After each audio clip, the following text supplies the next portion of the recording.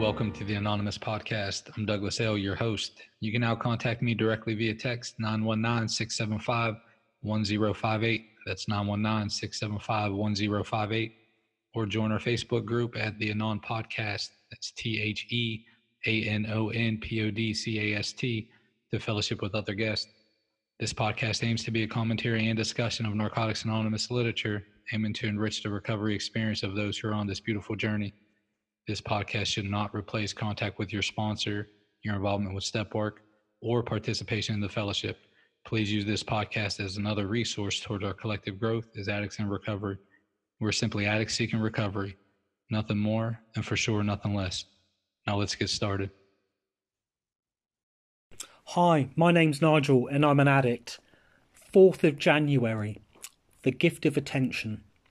Hearing addicts share their experience seeing recovery in action, feeling the love in the room, all this is much as part of the process as the work we do on the steps. Guiding Principles, Tradition 11, Opening Essay. The attraction rather than promotion that's evident in the rooms of Narcotics Anonymous is often what keeps us coming back in early recovery. If we smelled promotion, it would be a major turn-off. Many of us start out sceptical, but desperation forces us to pay close attention. At first, the steps, as read in How It Works at many meetings, may not resonate. They're not what we had in mind as our solution, but the stories we hear, the warmth we experience, takes hold. Witnessing recovering addicts being their full selves is remarkable and absorbing, and it keeps us coming back. Someone identifies themselves as brand new. This is my first meeting ever, and receives a genuine hospitable welcome. A member celebrates 2 years clean, made so precious by the fact that it took way longer than that for them to reach this milestone.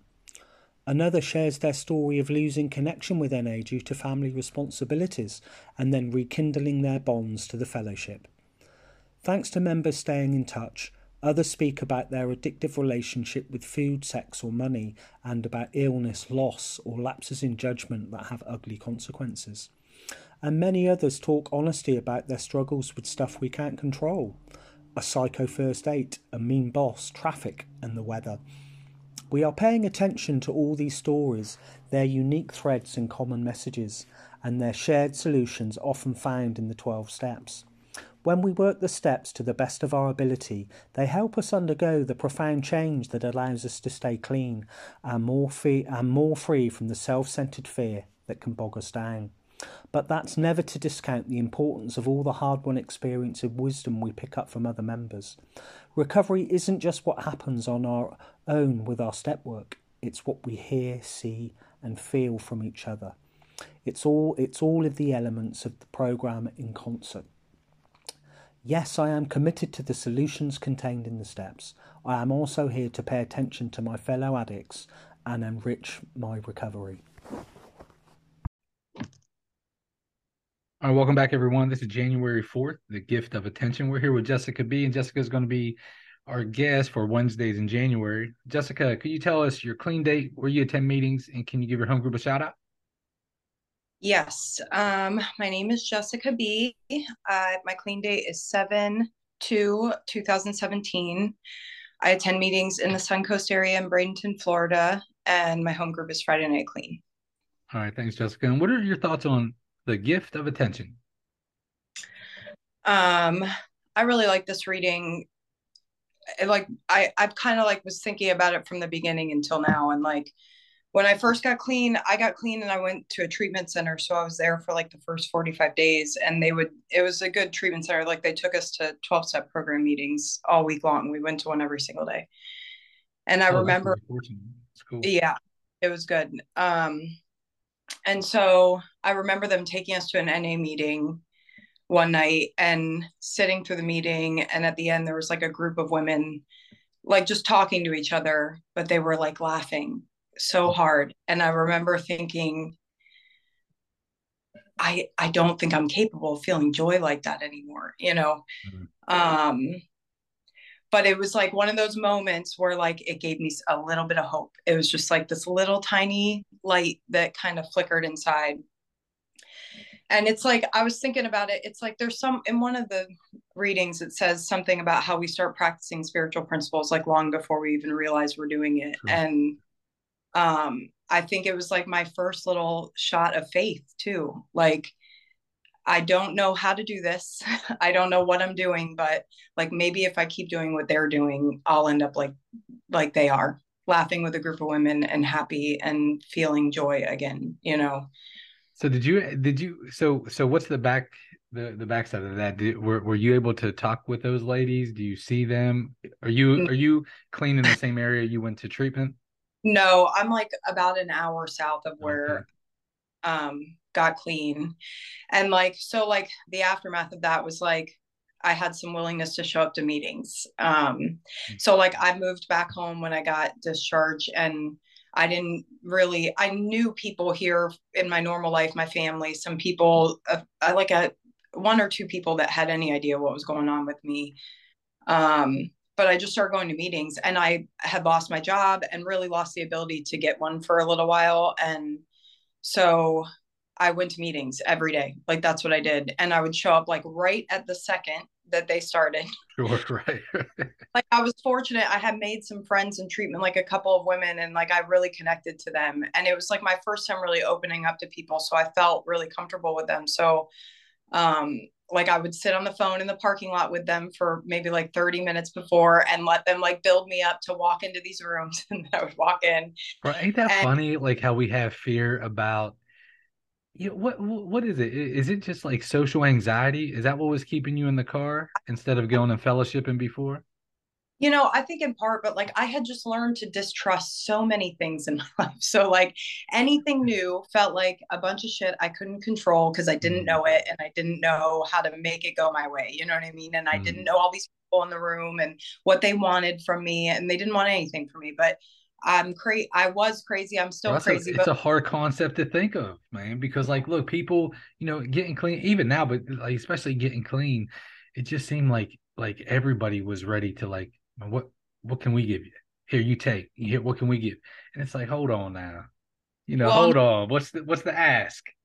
and my concept of a group of addicts wasn't any better either. You know, I didn't have trust in anybody in society, but you're asking me to walk into a room full of addicts, and I know what I was like. So like Mm. that doesn't really instill a ton of trust either.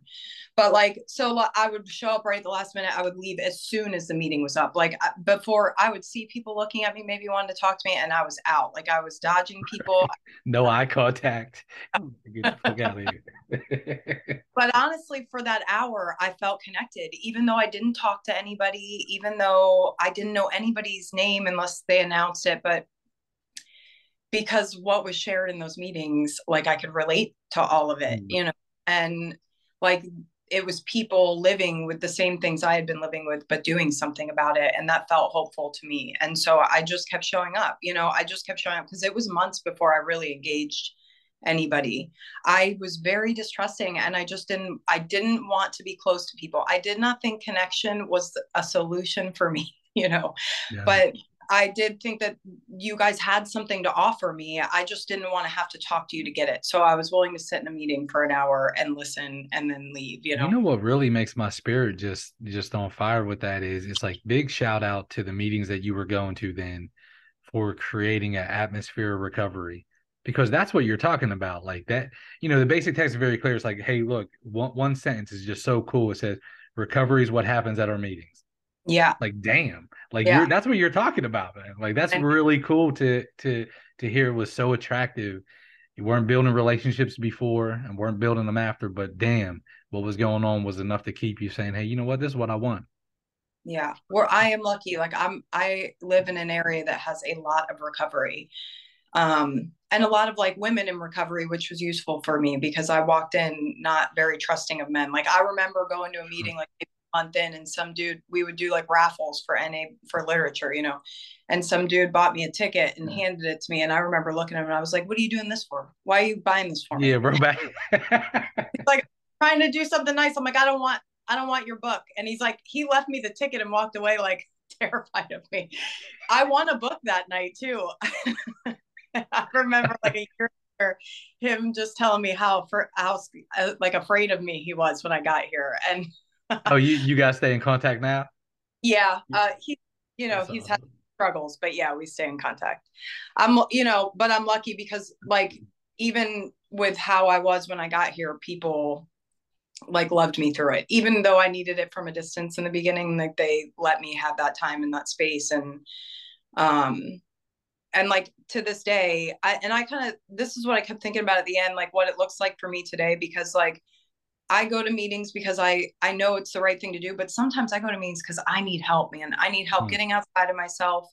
And like I get to a meeting and it could be somebody I don't even particularly like personally, but they have a message that I need. And man, I hear it. Like there's been multiple times the holidays have been here. It has been a stressful couple of weeks. My life has been amazingly full, but Right. busy, you know, and the only time I've had for myself is to get to a meeting. And man, I can't tell you how many times I've just heard exactly what I needed the moment I got there and just instantly felt like everything was going to be okay. And I wasn't alone, you know? Jessica, And here's the trippy part about that, right? So, and for our listeners, it's super relatable what you're talking about here. You know, the HP kind of sets it up like we hear what we need to hear at that moment, you know, bam. And here's the cool thing is that if we recall the people who were sharing and just gave us exactly what we needed at the time that we needed it, the HP uses us to be that person to other people too, yeah, but we have to participate in our recovery to be there, right? Like we have to be at those meetings kicking our shit out, carrying the message, doing whatever. We have to be those ladies after the meeting sitting around laughing and pouring into each other, you know, to be that to other people. Yeah. So let me ask you this. Have you had the opportunity and the experience to be that group of ladies to other people? Have anybody has anybody asked you, you know, I how mean, to do it? I would say my like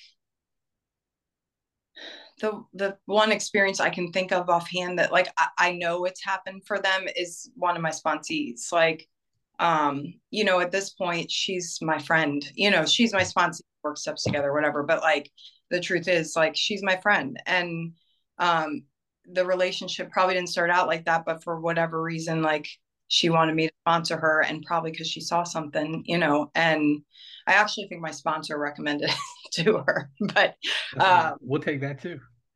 but ultimately, like, you know, we she is a part of my family now, you know, like we all do together. We go out to eat after meetings together. You know, I had a rough week last week, and like after a meeting I said I just need to go be out in the field, stare up at the stars for a bit. Are you doing anything? And she just came and sat with me and we hung out for an hour, you know. Like I think that she felt like I did when I got here, and like maybe I gave her some hope that she could have a life like I have today. And now she's stuck with me. So Thank you all again for spending your time with us today on the Anonymous Podcast. I encourage you all to focus on that magic 6-letter word, others, as we go out into the world. Stop by the Facebook page, Fellowship with Other Guests, or send me a text. Let me know if you'd like to be a guest or if you have any ideas on future podcasts. Until next time, I'm your host, Douglas L. Namaste, and God bless.